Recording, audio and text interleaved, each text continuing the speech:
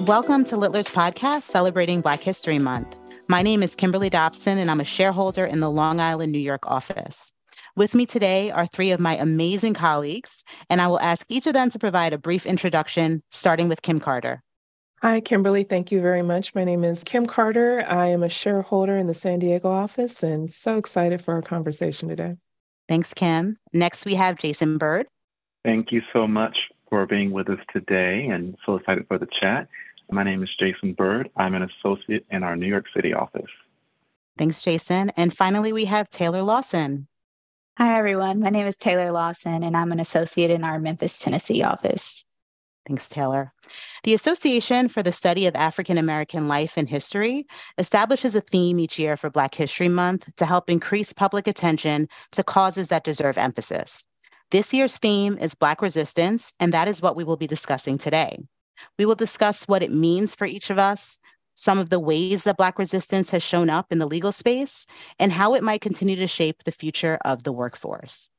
So let's jump right in and talk about what Black resistance means to each of us. When I think of Black resistance, I think of the oppression, the racism, and the violence that Black people have endured. I think about all of the people before me who were resilient, patient, and persistent to make sure that I don't have to endure the same things they endured.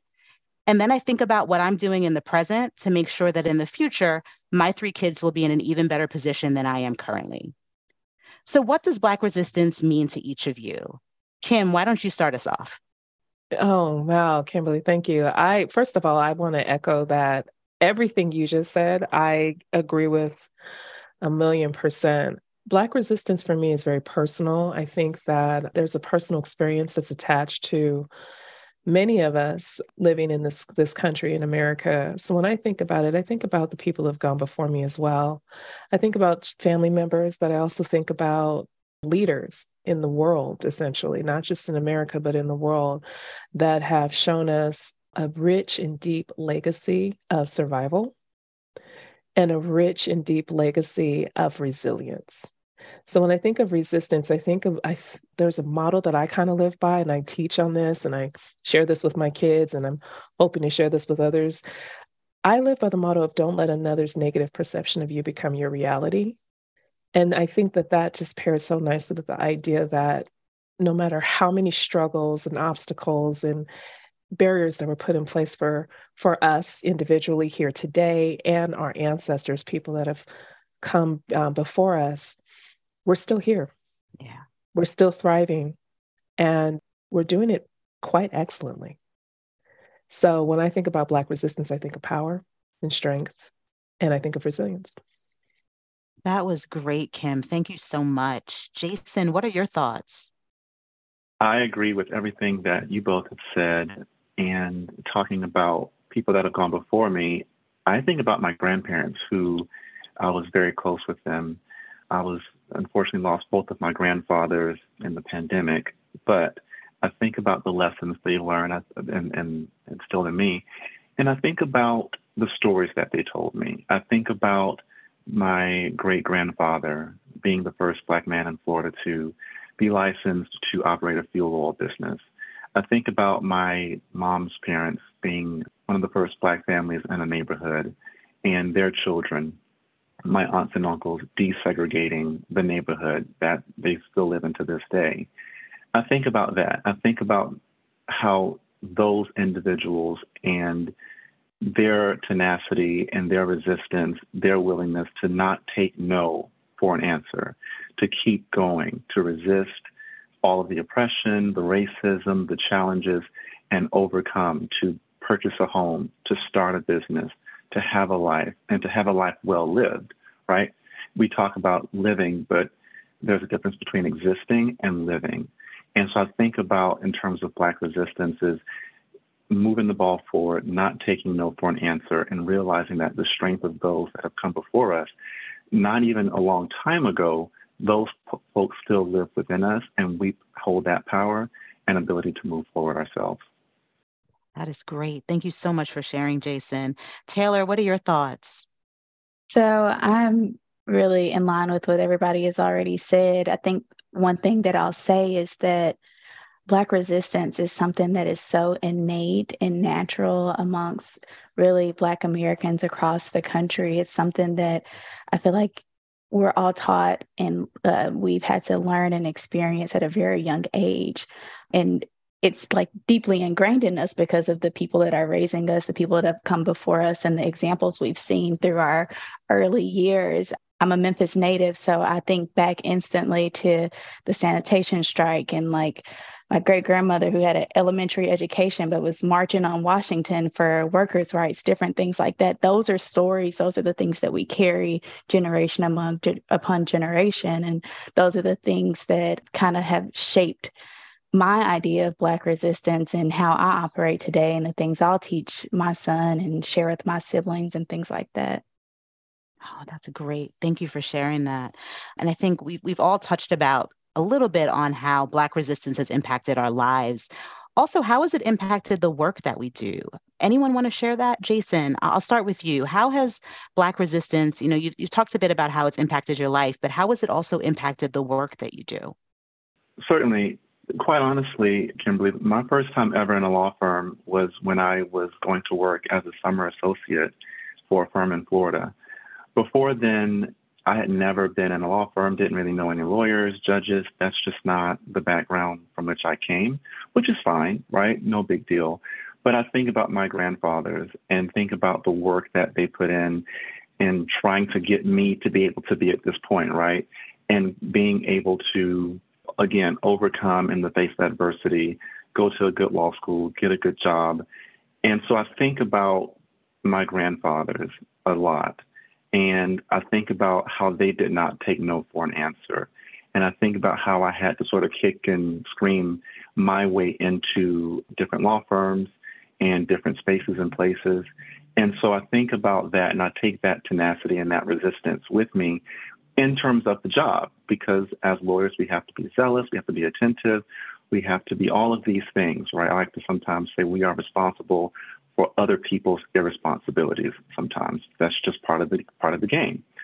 So when I think about that and I think about the character of the people that came before me, just in terms of my parents, my aunts and uncles, my grandparents, my great-grandparents, and then those before them, when I go to work, I am proud to realize that I am those individuals' wildest dreams, essentially, right? And so it gives me a sense of pride to know that I've been able to get this education to be able to help others or show up in whatever way I can as an attorney. And it also helps in terms of being at Littler because employment law is people.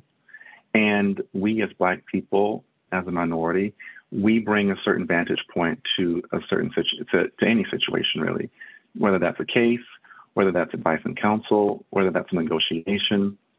And when we think about all of these levels and layers of people that came before us and the pride that we feel in overcoming obstacles and making sure that we are able to be our authentic self and making sure that we're bringing that authenticity, which shows up and manifests as being able to provide this different vantage point as a Black individual, I think that's extremely important. Thank you. What about you, Taylor? How has Black resistance impacted the work that you do? Yeah, so for me, I got into labor and employment law just because, like most people, I wanted to help. But I also was very cognizant of the fact that we spend so much of our time at work. I grew up with parents that worked a lot, and they spent a lot of the time more time at work than they did at home.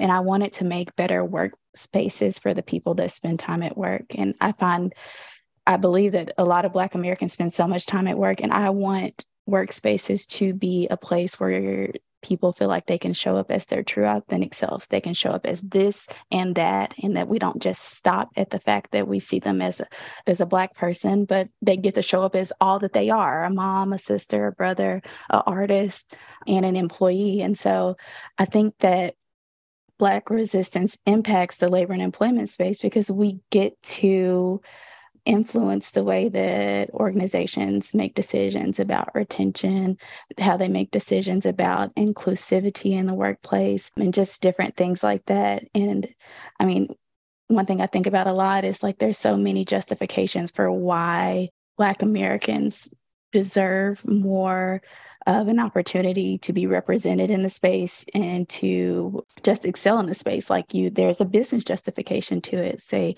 like, businesses are better when we have diversity in the workplace. And then there's the moral and ethical justifications for having these diverse workspaces. So Black resistance shows up in so many facets of the labor and employment space. And I don't know where we'd be without it, honestly. Taylor, I love everything that you said. And it's a really great segue kind of into the next question, which is also, this is a Littler podcast, labor and employment law. So let's take some time to focus on specifically, the labor and employment law arena. And Kim, I would love to hear your thoughts on what do you think that Black representation in labor and employment law, why do you think it's important? I think Taylor touched on some things, but I would love to hear your perspective. Why do you think that Black representation in labor and employment law is important? Sure. Thank you for that question. And Taylor absolutely jogged my memory and my mind on this topic, because as we're employment lawyers and people of color that are practicing management side employment law, we're put in a position where we have the benefit of advising our clients, employers, on positive work culture, following the laws of the land, communicating why those things are beneficial. And Taylor said something that's, I think, was just so on point. She said moral and ethical, right? Moral and ethical realities. We're human beings. We're people. And we should be considered human beings and considered people. Our people should be considered human beings and people in the workspace. All people should be considered human beings and people in the workspace. But not everyone subscribes to that. Not everyone inherently subscribes to the idea that there should be equality, equity, inclusion, and diversity in workspaces. I have students all the time. I sometimes work as an adjunct professor, or I also volunteer at different law schools. And I have students all the time say, well, how do you as a management attorney convince your clients to do the right thing? Because it's the right thing to do. And there are times when I have to say to them, I don't always convince my clients to do the right thing because it's the right thing to do. But because I understand the law, because I understand civil rights, because I understand the exposure, I have the ability to advise my clients on the best fiscal decisions, on the best sound decisions that also tend to be the right thing because it's the right thing to do. So what does that mean? That means that we're in a position to tell our clients, this is what the law says. And you get to make the choice on whether or not you'd like to follow the law. But if you do follow the law, then you limit your exposure to other litigation and other penalties and other things that might go in line with the bottom line. So what does representation look like for labor and employment? From a very logical standpoint, it looks like fiscal responsibility for many of our clients. But on the greater scale, it is the right thing, right? Equity, inclusion, those are the right thing. And what does that translate? Those are intangible benefits. When you create a culture where people feel safe, where people feel valued, where people feel wanted, where people feel included, overall, the benefits, they're just magnified. That is a better space to work in. So when I think about what Jason said about his parents and his grandparents and all the work that they've done, and I think about Taylor talking about her family, and I think about my own family and all of the places that they've worked. My mom ran multiple businesses and she's worked in multiple laborious jobs. My dad did as well. When I think about those places, I did too. And I was subjected to a lot of racism coming up in the ranks. When I think about those spaces and how beneficial it would be to have management that understands the law, employs it, and which benefits their bottom line, but also the mental health and the wellness that attaches to us, to the labor force that works in a space where they feel protected. I couldn't be in a better space. And I understand, for me, that's what labor and employment law means. And that, for me, that's why Black representation and Black resistance is important. And we've now, I don't know about the rest of you, you can share your thoughts on this or not. I feel like we're in just one of the best eras for being Black in America. There's a lot of work that we have to do. There's a lot that has to, keep going for our country and our culture collaboratively. But since the summer of 2020, and unfortunately the murder of George Floyd, what we have seen is a reaction In every facet, government, in corporations, in education, globally, we've seen a reaction, a reality check of what this country has done and what it has not done for Black people. And now, what we've always seen throughout our history is that civil rights, real civil rights, is enacted and is actually enforced at the employment and education levels. And so we're on the forefront of that as Black attorneys and Black attorneys that work in management. I'm really excited about what's coming down the pipe. I love so many of the points that you made. I think we frequently hear as management side attorneys, when somebody finds out that we represent employers, you'll hear things like, well, why aren't you representing, the employee, right? We get that a lot. And yeah, we're working on the dark side. All of these things that we hear, if we're just having real talk, these are things that people say to us. And it could just be attorneys even on the other side who will look at us and say, you should be representing employees, not employers. And everything I think that you said is so true. It is so spot on. We need people on both sides effectuating change. And so it's so important. Jason, I don't know if there's anything you wanted to add to the conversation as it relates to representation in labor and employment law. Yeah. I agree with everything that my colleague Kim mentioned about we spend a lot of time at work, so why not work to try to make that place or those places and spaces the best that we can, right? But I also think there is a level of, and this is something a friend of mine who got into employment law before me mentioned, and I said, why do you like employment law? Why do you like this? She says, well, I like people, and employment law is people. And when you get to work with a client or when a client gets to work with you or vice versa, and there is that shared experience because you two do come from a similar background of being Black in this country, right? I think it makes the job a little bit easier in terms of building a connection and understanding and working with that individual. But I also think it gives us that perspective that is necessary to understand what is going on in an organization. Is this good? Is this bad? Does this organization have a blind spot that we can point out? Or whatever, what have you? I think that's what makes it important. And so if you like people and if you want to try to effectuate change, at least on the corporate side, I think the employment law space and being Black at a place like Littler, I think is pretty good. And that's why I think it's important for us to make sure we bring our full authentic selves to these spaces and places, because at the end of the day, people are going to crave authenticity. In order to do a good job and for people to trust you, are you who you say you are? Or are you putting on some other face or who are you, right? And I think that's what, at the end of the day, people are going to crave and will help build success and will help actually demonstrate and effectuate change. Can I just say something to that? Because Jason, you are 100% full, authentic self. I think many Black people, especially if they're working in the field that we're working in law or corporation or even in education, I think we're taught very early, and we've been taught very early for historically in the education realm, even just the way we look is offensive to mainstream. And, we've had to for many years change that. And so we're seeing now, since 2019, California passed the Crown Act, and you've got other states since then, not enough. I think the last count I have was maybe about 15 states in the continental US and then the US Virgin Islands passed the Crown Act, and the federal government still is denying it.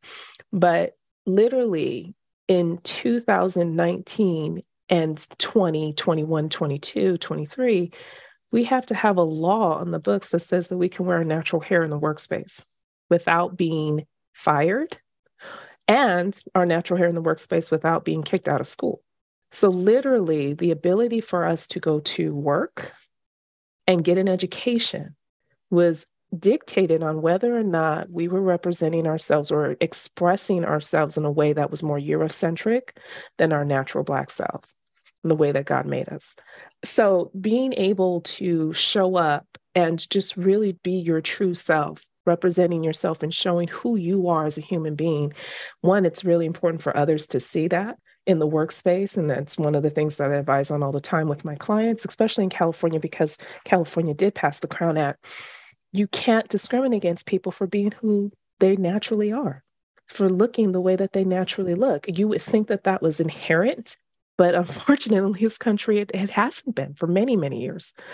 So just something as simple as that, just something as simple as just being who you were born to be. I mean, I don't think there's another group of people on this continent that have to deal with that level of discrimination and the psychological factors that attach to it. So I thought that was, thank you for saying that. Thank you for sharing, Kim. And one more thing I'd like to add, like, and then this is to employers, clients, like, I think a lot of times we can forget how much your employees, your workforce bring with them into the workspace. So you carry a lot, maybe things that are going on with your family, the external factors you bring into the workplace, right? Imagine if we could help create an environment where we know you already bring in a lot in the workspace, but you don't have to worry about whether you have to think about what you say, what you wear, what you look like, what your hair is like. You know, you could just set all of those things aside and fully show up as who you are and just do the work. Because at the end of the day, that should be what we all want, right? To be able to do the work as it was intended to be done. So like, if we can do anything to help create these spaces where we don't have to worry about all the external factors and we can get to a place where we can just do the work, like how much better would society be?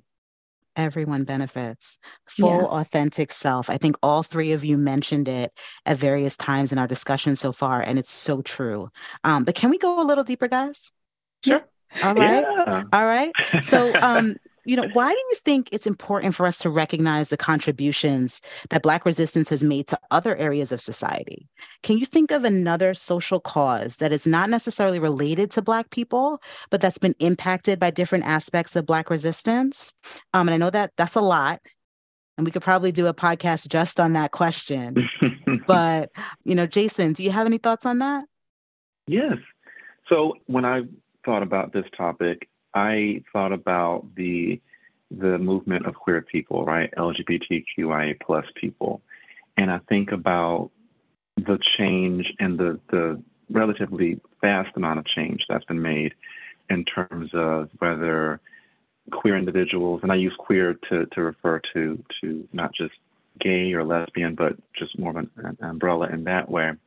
And to say that, from serving in the military or to getting married, to being able to adopt children, to just recently, I believe the government has modified the ban on whether gay men can actually donate blood, right?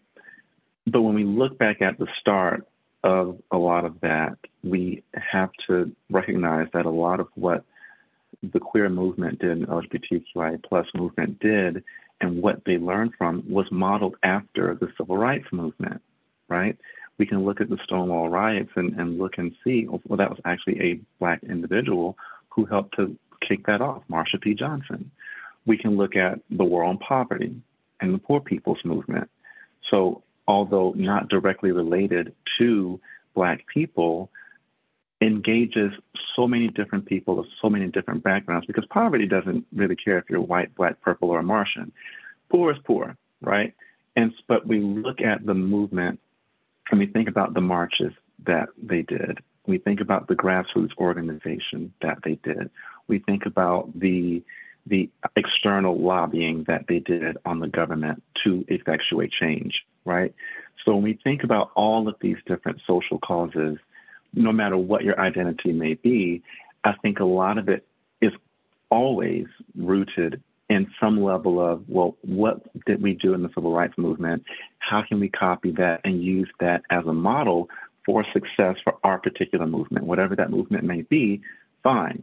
But I think it's extremely important to recognize that question. I think it's extremely important to recognize the intersectionality component that question inherently is asking, right? For example, myself, I am identifying the LGBTQ community, but I'm also Black. So I think about both things in that way. So no matter what the movement is, I think it definitely takes a look at what the civil rights movement did, and even going back and, even farther along in the country, thinking about we as Black people contributed so much to the founding and the building of this country, right? And to think about the progress that we've had to make, and thinking about resistance and not just taking no for an answer. And again, going back to that generational component and keeping in mind that those people, our ancestors, they're not, I like to believe, no one is ever really gone. You may not be able to pick up the phone and call or text the person, but those people live within us. The queer people that came before me live within me. The people that were doing the war on poverty and the poor people's movement, that fight still continues on, and those lessons are still important. But a lot of it, if not all of it, is still based on and rooted in what did we as Black people do to try to advance ourselves in this country. So that's what I think about in terms of other social movements, not necessarily about Black folks, that have been certainly impacted by what movements Black people have been a part of, what movements Black people have started. All of that is all interconnected. Wow. Thank you, Jason. Kim, I don't know if there's anything you want to add to that. Jason has covered a lot there. He certainly has. I'll add what we've seen with the Civil Rights Act of 1964 is just about every group of people. And then I'll add that there have been progression since then, along with the movements that Jason mentioned. But women, huge. As a woman in the 70s, 60s, you couldn't, some women couldn't have bank accounts. They couldn't purchase property without a husband, equal pay and equal rights, just by virtue of your gender. But even before that, let's talk about suffrage, right? Women couldn't even get the vote. And white women working hard in this country in the 20s, looking for that vote, needed Black women to move that movement, to be very instrumental in that movement.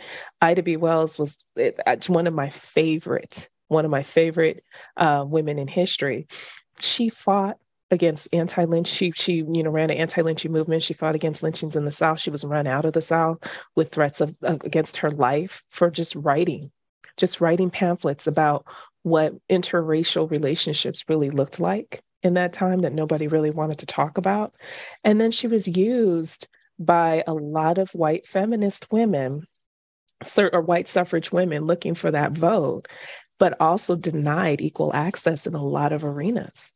And so that's something that a lot of people don't understand or know, that Ida B. Wells had to fight and really stood up and showed her true authentic self, and was in the public and was in the media and was making it very clear to the world that you can't expect us as Black people to fight for representation and support on this women's movement and still take a back seat because we're Black.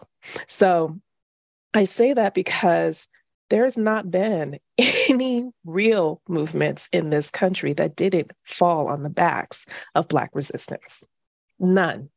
And what's really sad to me sometimes is that when we have these other groups of individuals that are really embracing the freedoms that the civil rights movement and these other pioneers have really laid before them, sometimes they forget, or they're not even cognitively aware, that it was the backs of these Black resistance activists that really set the stage for them to be able to say, me too, I have rights too. I'm seen as a human and as a whole individual. I spent a lot of time in our community here in San Diego and in California, really trying to bridge the gap between just groups of individuals and supporting just everybody on this front, but being seen also. I identify as a Black woman. My mother was Black and Mexican. I also identify as a Latin woman. And I identify as an Afro-Latina. There is a whole other set of race relations in the Latin culture. And it's something that I think it's worth noting. There's just this kind of sense of the legacy that bonded servitude has brought to people of color, Black people in this nation, that carries on in our just kind of mainstream culture and mindset that people don't really appreciate and understand. But had it not been for our ancestors, our fathers, our grandfathers, our grandmothers, our mothers, working and doing all that they did, whether it was, clearly bonded and clearly, in servitude, this country wouldn't be what it is.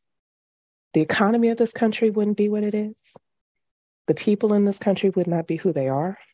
The freedoms that we have in this country would not exist had it not been for the foundational pieces that our ancestors put on this earth. So I just, when I think of anybody saying that I deserve a space to be heard, that ability to even have that statement is rooted in Black resistance. Yeah, and just to that point, Kim, as you were speaking, my mind thought Nat Turner, slave rebellion, right? And then thought Reconstruction era, and then equal protection under the law, which is what a lot of these groups, right, travel under to say, well, you're treating me, as my professor used to say, every law treats everyone a little bit differently. The question is whether that difference is unconstitutional, right? And that's the gray area where a lot of movements are able to have traction. So to talk about just as what you're talking about with the ancestors and drawing that through line from bonded servitude, that rebellion after rebellion and fight after fight, to eventually we get to Reconstruction and emancipation, till we get to civil rights, till we get to today with Black Lives Matter, till we get with and even going in between then with the Civil Rights Act, and then that starting the Fair Housing Act and economic opportunity. So much that we can just draw a through line of what it means to really be Black in this country. Absolutely. Thank you, Jason. And so now I think it would be great if we could provide the listeners with some practical thoughts regarding the importance of allies and the role that they can play. In the context of our discussion today, I think an ally is someone who's maybe not Black, but makes a concerted effort to understand the struggle and to help with creating a culture or an environment of inclusion and acceptance.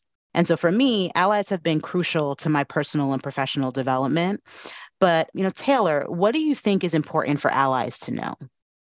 Yeah, so I'll say there's two things that I think are important. One, for you to truly be a partner, you have to see me for all that I am. So not just what you see at face value, but get to know the other parts of me and allow me to show up as those things. So allow me to show up as this and that. The other thing I'll say is this whole idea of Black resistance, right? Like we think about the word resistance and you can't put away the fact that like to resist something requires effort. Like you're going against the norm or going against the grain. So like to have to constantly resist day in and day out, that is exhausting. That wears on your well-being, that wears on your mental health.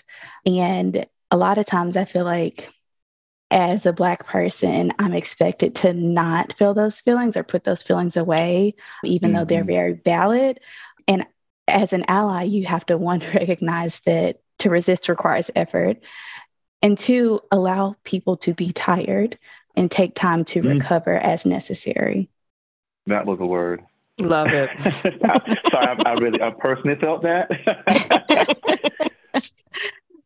Because it is exhausting to be so strong. It really is. And that's the thing that some people, So thank you. For nothing else today, thank you, Taylor, for that.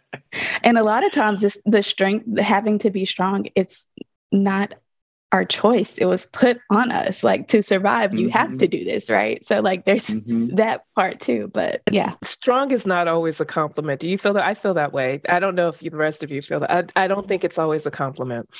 Kim, since why don't you share with us, what do you think are some tips for allies, regarding ways that they can support? So I would say a couple of things. One is, especially in the work environment and in the labor environment, don't make your Black colleague or friend in that environment your resource. Don't make them the person responsible for educating you. It's okay if there's a comparable and lovely conversation between the two of you, if it's a safe space and all of those sorts of things, but to Taylor's point, it can be exhausting when you're kind of dealing with the microaggressions that we deal with on a day-to-day basis, when we're dealing with the legacy of oppression that we're in, systemic racism that we've had to come through to get to the spaces that we're at. Having an interface is fine, but if you have an issue or a question, seek other resources out as well. Don't always make that there's plenty of resources in this world to get an understanding. The other thing I would say is give all of us the freedom to be human. There's been this kind of trend of, oh, we're going to have these diverse initiatives in certain organizations and places, but we're going to get the best of the best and the top of the line. And, we're going to get this person and they're outstanding and they shine. But to Taylor's point, we're human and we are tired sometimes and we can't always be perfect and we're not always going to be perfect and we're not always going to be at the top of the line. And sometimes when you start looking at those requirements, you're putting on unrealistic expectations on people that you don't put on other people that don't look like us. So please make sure that when you're dealing with diversity, equity, and inclusion in workspaces, that it really truly allows people to be people, giving them safe spaces, mentorship, sponsorship, room to grow, room to make mistakes, room to learn in those spaces so they feel safe and they don't feel like they have to show up in a way that's not unique to them and that's not true and authentic for them. And then finally, I'll simply say that when we're talking about challenges that we might have, experience in workspaces or just in, as we've come through the process of living and getting to where we're at, don't be so quick to question whether or not our experiences are true to us. Don't be so quick to say, oh, is it really because of this? Or could it be seen this way? Sometimes we just need you to understand that these things happen. They're real. There might be microaggressions in spaces. There might be overt racial interactions that we're experiencing. I can tell you, when Rodney King happened, that was caught on camera. It was one of the first times we had something so severe caught on camera, but it wasn't the first time any of, our ancestors and brothers and sisters had been, subjected to police brutality. And that happened so many years ago, and we're still seeing it, and we're seeing it more because of everyone having a cell phone and social media. So these things still happen. They're still happening. And back then people would say, oh, well, if he would have, or that's isolated, or, what did he do? What happened before the camera started rolling? Don't do that to us. We have an authentic experience. Be more open and willing to listen. Jason, anything you want to add here? Well, Kim took the words right out of my mouth. I was going to say, be willing to listen and digest information that's being presented. And sometimes, also to Kim's point, to not making, a Black employee or just to ensuring that there's diversity of voice. And there's diversity of voice because we have a Black employee, and so we're going to let that person speak on this issue, right? And then that person feels the pressure to be almost monolithic of what it is to be and to experience what it is, what it's like for the Black experience. So I think it's important to listen, but I also think it's important to do research and work independently of one other person or two other people in your space. So whether that means talking to friends, challenging your views, reading a book, whatever it is you have to do to help. Because I think there is this component of, yes, we hear you, but are you listening to me? And then after you're hearing and listening to me, are you doing anything to then act on that information? Because you can listen and hear anything, right? But what are you doing with that? And I think that is what we all can do in organizations and our personal lives, challenging ourselves, pushing ourselves, expanding our beliefs and our horizons, and understanding that people are still people. We're all different, but it is something special and unique about what it means to be Black in this country, what it means to be Black in corporate spaces. Those are fairly unique, I believe, circumstances we can find ourselves in. So whatever we can do to better appreciate those details and that fact, the better off we all will be. Absolutely. I have so appreciated this conversation. It was a conversation I didn't even know I needed, but I'm so glad that I was able to be a part of. Just to summarize some of the key points that I've taken away from this, allowing the space for us to show up as our true and authentic selves, our full and authentic selves. So important, so crucial. Appreciating the exhaustion that comes with Black resistance and having to deal with that on a daily basis, and extending the grace that goes along with everything that deals with that. And then just also listening, not just hearing what's being said, but also listening and not assuming that, just because you're in a space where there is a Black representative, that Black person represents all Black people across the board from all time, because that's not how it works. So thank you all so much for all of your feedback, your thoughts, what you've shared throughout this podcast. It has been really, really helpful for me, and I hope it's also helpful for those who have listened. It's been a fantastic discussion. Thank you, Kim. Thank you, Taylor. Thank you, Jason, for chatting today. I hope everyone listening enjoyed this discussion as much as we did, and happy Black History Month. Thank you. Happy Black History Month, y'all.